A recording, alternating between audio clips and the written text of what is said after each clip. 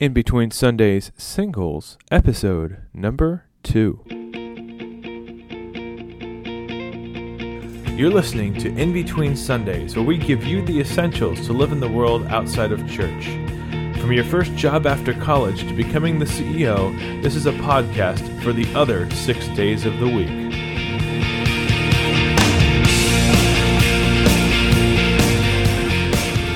And welcome back, everyone, to another episode of In Between Sundays. This is Nick coming at you from Kansas City.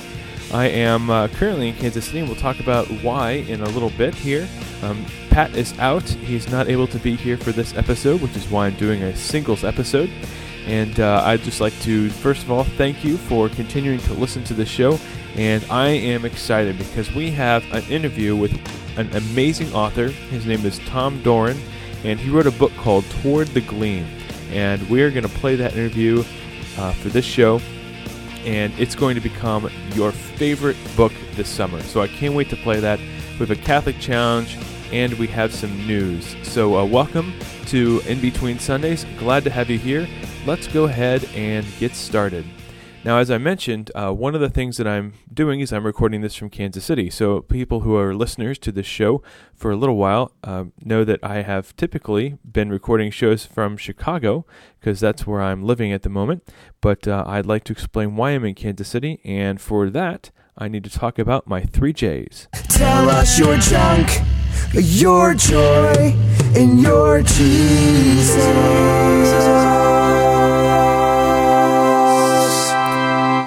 So our 3 J's are a great way of being able to recollect your week or the end of your day and kind of offer to God your faults, your frustrations, and the things that brought you closer to Him. So we have our junk, which is, of course, our faults or things that were frustrating, our joy, which are things that kind of got us out of bed for the day, and our Jesus moment, which are things that bring us closer to God. So first off, my junk has been flying back and forth between Kansas City and Chicago. I'm actually in Kansas City working on some business stuff, actually working on a project for the new translation of the Roman Missal, which I'll be talking about on a future show. I'm getting ready to help my company launch that. And it's been good. It's not really junk that I've been working on this project, but junk that I've been flying back and forth to and so I've been away from Chicago, away from basically home. So, and I miss my bike. I can't wait to get back to Chicago to ride my bike. So I'm really looking forward to getting back this weekend to do that. My joy has been the warm weather. If anybody who listened to the last show realized that we've had really, really cold weather in Chicago, just bitterly cold, and even all the way through the end of May, it was just cold, cold, cold. The heat was on all the way through the end of May. So I cannot wait for it to be warm in Chicago, so once again I can get out and ride my bike. I have this new bike, and I can't wait to use it, so I'm so excited for it. My 3rd J, my Jesus moment, is actually getting to do this show. And I know that sounds cliche to say that, but really, I'm so excited. I haven't done a show in a month, and so I've been really looking forward to doing this show and sharing this interview. So thank you so much again for listening. Thank you if you have been waiting for a show for quite a while. My apologies that I'm still working on getting back on another schedule where I can do shows on a weekly or on a bi-weekly basis. So, but I am so excited to play this interview with Tom Doran. So let's go ahead and get into talking about that interview. I've fallen and I can't get up. She falls in a well, eyes go cross. She gets kicked by a mule, they go back to normal. At the end of this day, one shall stand, one shall fall. You better say your prayers, you flea-bitten varmint! Okay, so Tom Doran has wrote this great book called Toward the Gleam, and I've been reading it, and it's fantastic. If you are a fan of J.R.R. Tolkien or C.S. Lewis or any of those kind of mystery genres that they wrote in, you will like this book. And I just want to play his interview, and we talked about all sorts of really great stuff. There was some stuff that we couldn't talk about because we didn't want to ruin the book for you or spoil the ending.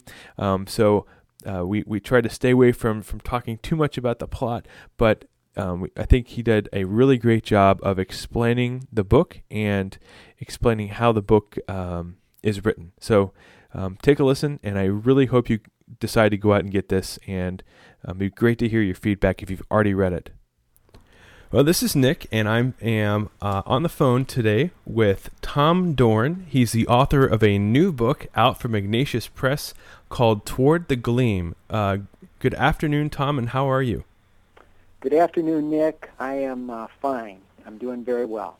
Well, very good. Well, I've been reading through your book and been absolutely enjoying it. Your writing is absolutely fantastic. So, first of all, thank you for writing this incredible book. Well, you're welcome. It was really a labor of love.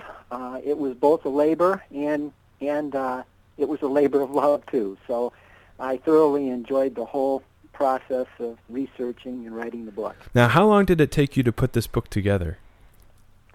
Well, in one sense, it took me over 20 years, and that was in the sense of reading and studying the history and the personalities of that period in time, the 20th century. But actually working on the book itself, a little over 5 years. Okay. So let's talk a little bit about, for people who aren't familiar with the book or the storyline, give us a quick description of the book and what the feel is and what the kind of the general plot is. Well, the story follows a man by the name of John Hill from early manhood to old age, and that period is from World War I to about the 1970s. But mostly as a younger man in the 1920s and 30s. And unexpectedly, John Hill discovers something pretty remarkable that affects the rest of his life. And it also causes him to seek out people that he thinks may be able to help him understand what this thing is. And as it turns out, many of these people are helpful and some are not so helpful. Okay. Now, it seems to me, with the way the book is written and kind of the direction things are going, that it really is a great exploration of some of the things, kind of moral quandaries we've gotten into over the 20th century. Is that kind of what you were going at with some of the explorations that John goes through? Definitely.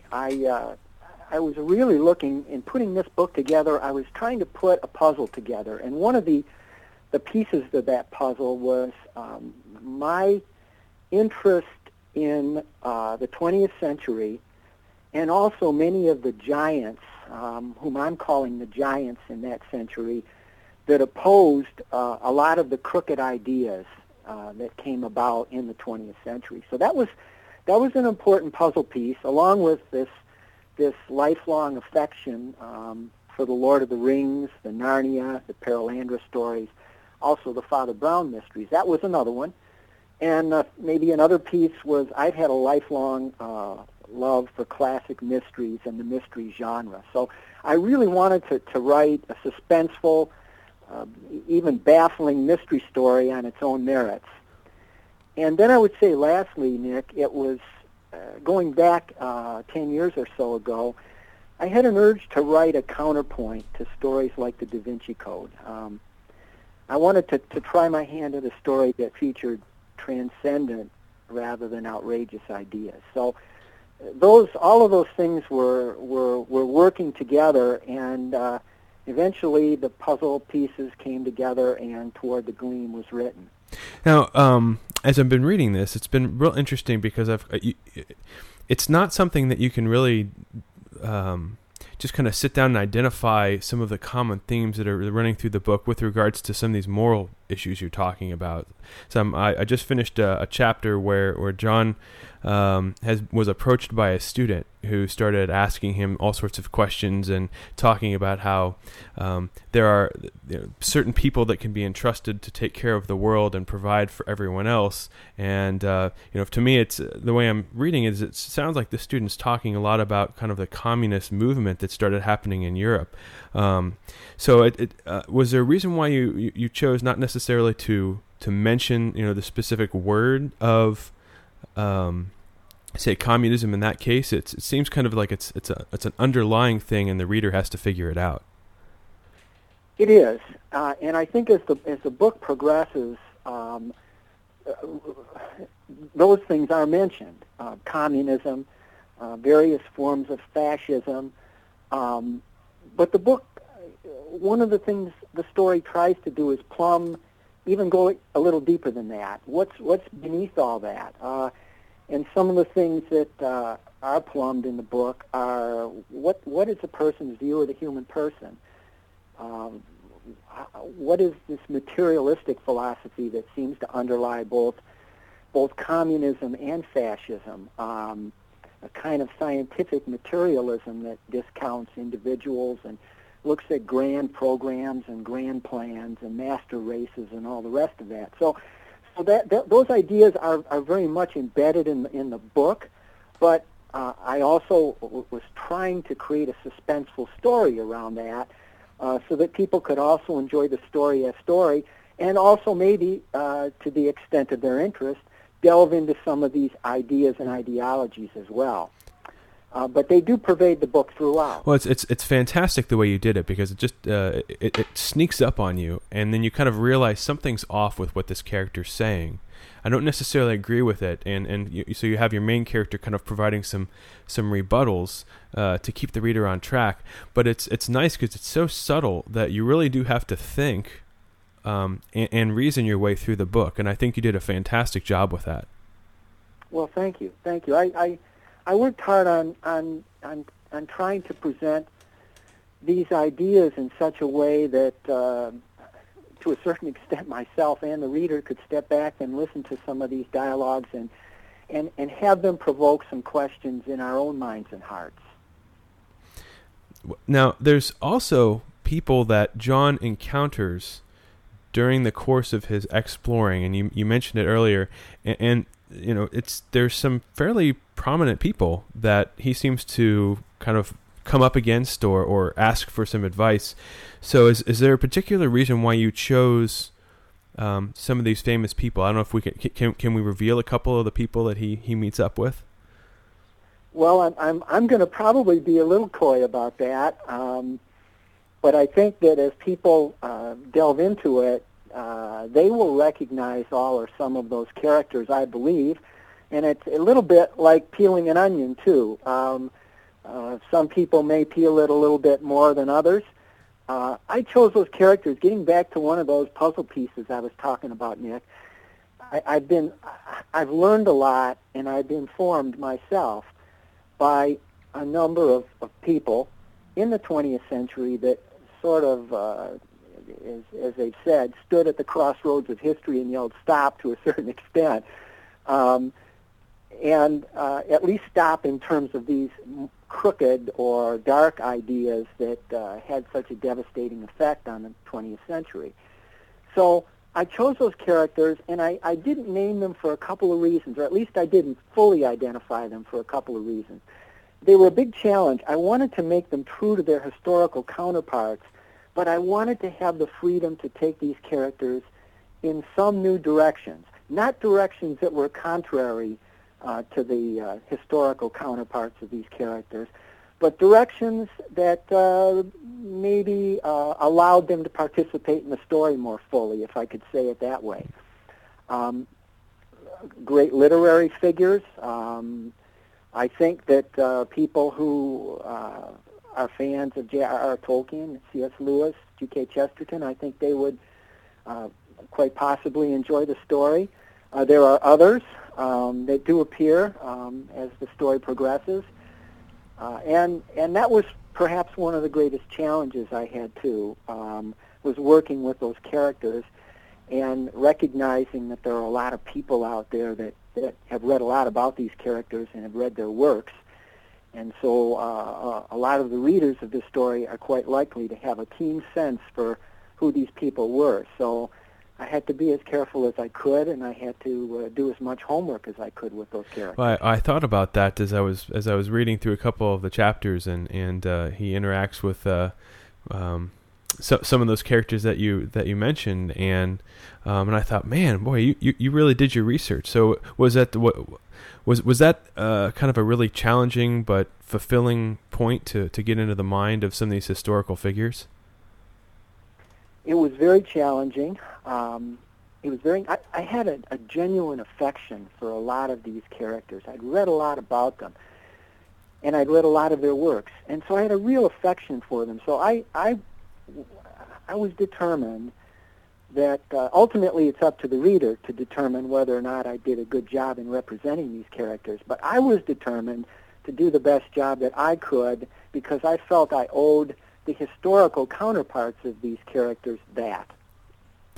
Now, you also are in a way, a little coy with the names of these characters in the book. You don't necessarily reference them by their official historical name, at least initially. You kind of have to discover who the person is. Is that an intentional device that you used? That was intentional. That was something that I was determined to do from the very beginning. I mentioned that one of the other puzzle pieces here in putting the story together is my love for the mystery genre, and especially the golden age of mystery, what I call the golden age, what other people have back in the 1920s and 30s and early 40s. And so one of the things I tried to do was very much layer this story with mysteries. Some are big. I think there's a central mystery in the story that's big, that I hope will produce an aha type of moment at some point in time, either sooner or later. But there are probably another half dozen or so other mysteries that are just inserted here and there in the story. And I enjoy mystery stories. I like being surprised. And so I tried to do that for the reader. Well, it's certainly an incredible mystery story so far, and I've really been enjoying it. Now, one of the other things that I always like about books that provide mysteries is there's always some hidden things on the cover. So I thought I'd ask, there is, it looks like some script on the cover around the border. Is there some meaning there? And maybe I should do a little bit of homework myself and see if I can decipher it. Well, the cover, I have to tell you, Nick, the cover was developed by an artist who Daniel Mitsui, and he had read the book. I believe he enjoyed the book quite a bit, but he read it, and he created that cover out of the contents of the book. And I am just delighted with the work that Daniel did in creating that cover, because you make an excellent point. It has a lot of different elements in it, all of which have some connection with the story. And we've all seen books on the shelf occasionally where you look at the cover and you read the book and you say, well, okay, but I'm not sure how the two are connected. The more I look at the cover, the more I marvel at the really artistic work that Daniel did on it. Well, the name of the book is called Toward the Gleam, and we're talking with Tom Doran. Now, before we finish up, do you have, because this is a great book, and I'm going to probably get a number of reads out of it. So, but what I really want to know is, when's your next book coming out? Well, I'm working, I'm well along on another story, and in one sense it's very different than Toward the Gleam, because it's more of a modern story, but in another sense it's very similar in that everything I write ultimately explores meaning, purpose, friendship, sin, consequences, all those sort of deep things. And so I'm working to finish it up, and hopefully it'll be published someday. I've been having a lot of fun with it. Well, Tom, thank you so much for your time, and thank you for writing this great book. You're welcome, Nick. Could I mention that there's a wonderful website that Ignatius Press has developed, Toward the Gleam, that's one word, .com. And for people who are so inclined, there are Kindle and Nook editions, and an audiobook is being produced, which I happen to be listening to right now, and Kevin O'Brien's done a wonderful job. Wow, so there's multiple different forms to get it, so there's no excuse to not read this book. I guess not. Well, thank you so much, Tom, and we really appreciate it. It's been my pleasure, Nick. Thank you for talking to me about the... I triple dog dare you! You know, before this is over, I'm gonna need a whole lot of serious therapy. Surely you can't be serious. I am serious. And don't call me Shirley. Is there no one on this planet to even challenge me? Well, a big thank you yet again to Tom Doran for his time in doing an interview about his book. The Catholic Challenge this week, you have two. First is, go out and take a look at this book. If you have a Kindle, you can download a sample chapter from the Amazon Kindle store. And second is, if you've read this book, give us some feedback. We'd love to hear from you. Or if you would just like to give us some feedback, you can call us at our feedback line. It's 631-PRAYING, P-R-A-Y-I-N-G.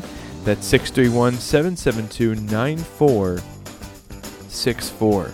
So we actually have some feedback from a listener that we'll get to a little bit later, and you can give us some feedback as well by calling that number, 631-PRAYING.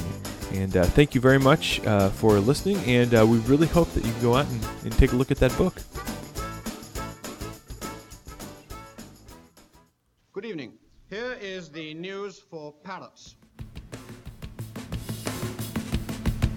Well, hello, Mr. Fancy Pants.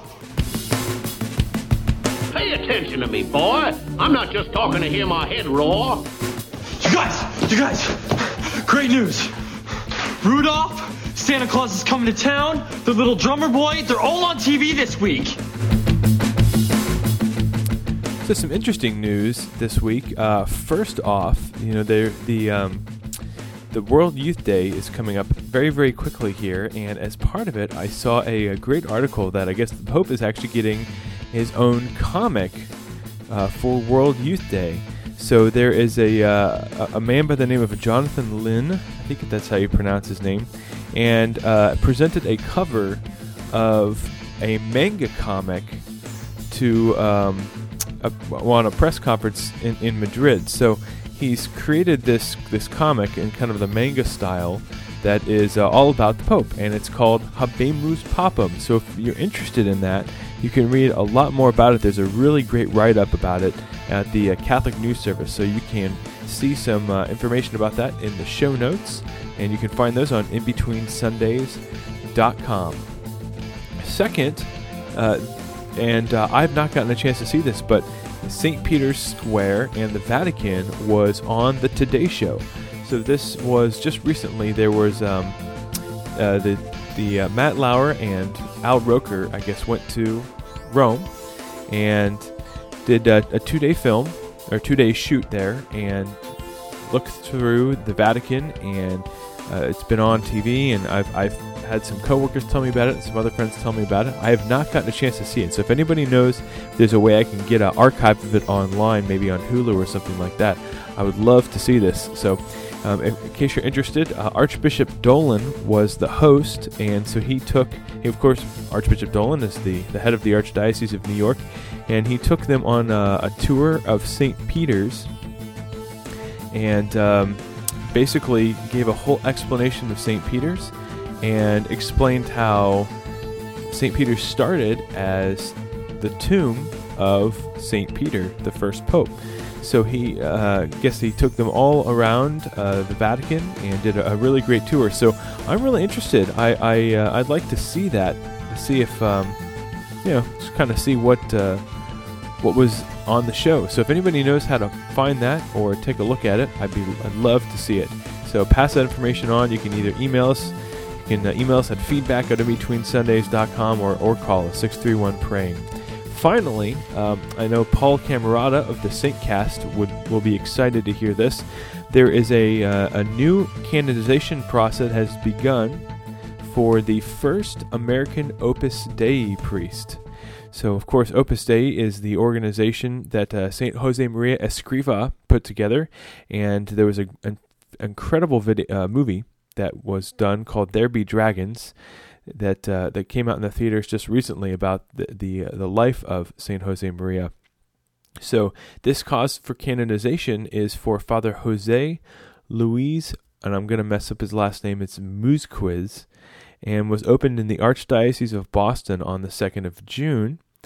And so he is undergoing a cause for canonization. So he came to the United States at the request of St. Jose Maria in 1949 to start Opus Dei's work in the United States. So if that's something interesting, you can take a look at the article on Catholic Vote, and that link is also in the show notes. So that is your news for the week. The more contact I have with humans, the more I learn. What?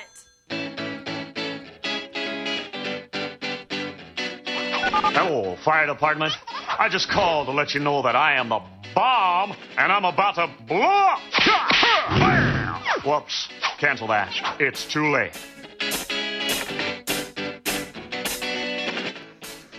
If there's ever anything that you need, don't call me.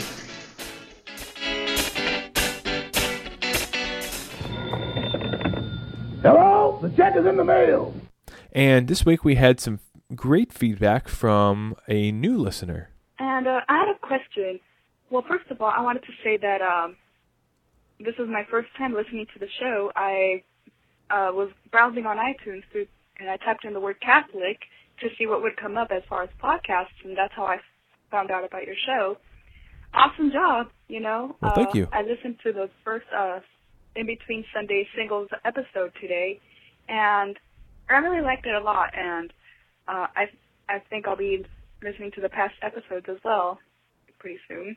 So my question was, you know, as Catholics, you know, we pray to, you know, Mother Mary and Our Lady of Guadalupe in the Hispanic culture, but I don't understand exactly why we call her Guadalupe. So I don't know if you guys could like talk about it on the show or, you know, something like that. All right, well, thanks for listening, and once again, great job on the show. Well, thank you very much for the feedback, and that was actually from, I think it was Betsy, I think is her name. It was hard to make that out, but yeah, the Feast of the Virgin Our Lady of Guadalupe, that is a fantastic question, and what I would like to do is point you over to looking up St. Juan Diego, and I believe the Saintcast had a show about him. I'm going to look that up and see. Here we got, I believe it was Saintcast episode number 33. Let me see here. This is where Paul talks about the doctors of the church. I'm not sure if he really covers Juan Diego. I think that was where he talks about saints in the calendar. But I think I may have found the answer to your question. So, I just did a quick search. Now, if I'm wrong, please, we have plenty of listeners that will call in and correct me. So please, if I'm wrong, let me know. But from what I understand, that some believe that Our Lady, when she appeared to Juan Diego, used an Aztec word that's pronounced Cuatalasupe,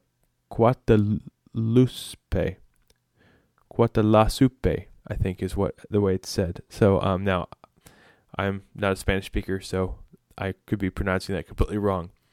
But it sounds a lot like the Spanish word Guadalupe. So the word, the Aztec word, if you break it down, has words that mean serpent and to crush or stamp out.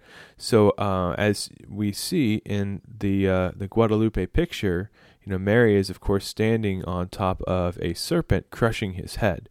So it makes sense that that name would have come from that, and so you know, and that she would have maybe used this kind of this word from Aztec. So that is at least one theory as to where the name came from. But apparently, in doing some internet searching, the the name has always been a little bit of a controversy because people haven't really been able to point out the origins of the name. So if anyone out there is listening and knows more about this than I do, which is not very much, I don't know that much about it. So please call in. You can reach us 631-PRAYING and leave me some feedback and let me know what you think and if that truly is where it came from. And well, that brings us up to the end of our show. And I would just like to say thank you very much once again for taking the time to listen to the show. I'm totally humbled that even one person downloads the show and listens to it, let alone a few more than that. So if what we said today makes you mad or makes you glad, please let us know. Or if you have a good topic for a show, please give us a call, 631-PRAYING, 772-9464, or email us at feedback@inbetweensundays.com. And don't forget to check out our homepage. Go to inbetweensundays.com. You can find us also on Facebook, and you can find other incredible podcasts. If you're like this one and you're looking for other podcasts about Catholic topics, go to sqpn.com and you can find those there. So, as always, thank you so much for listening, and we will see you next time. God bless.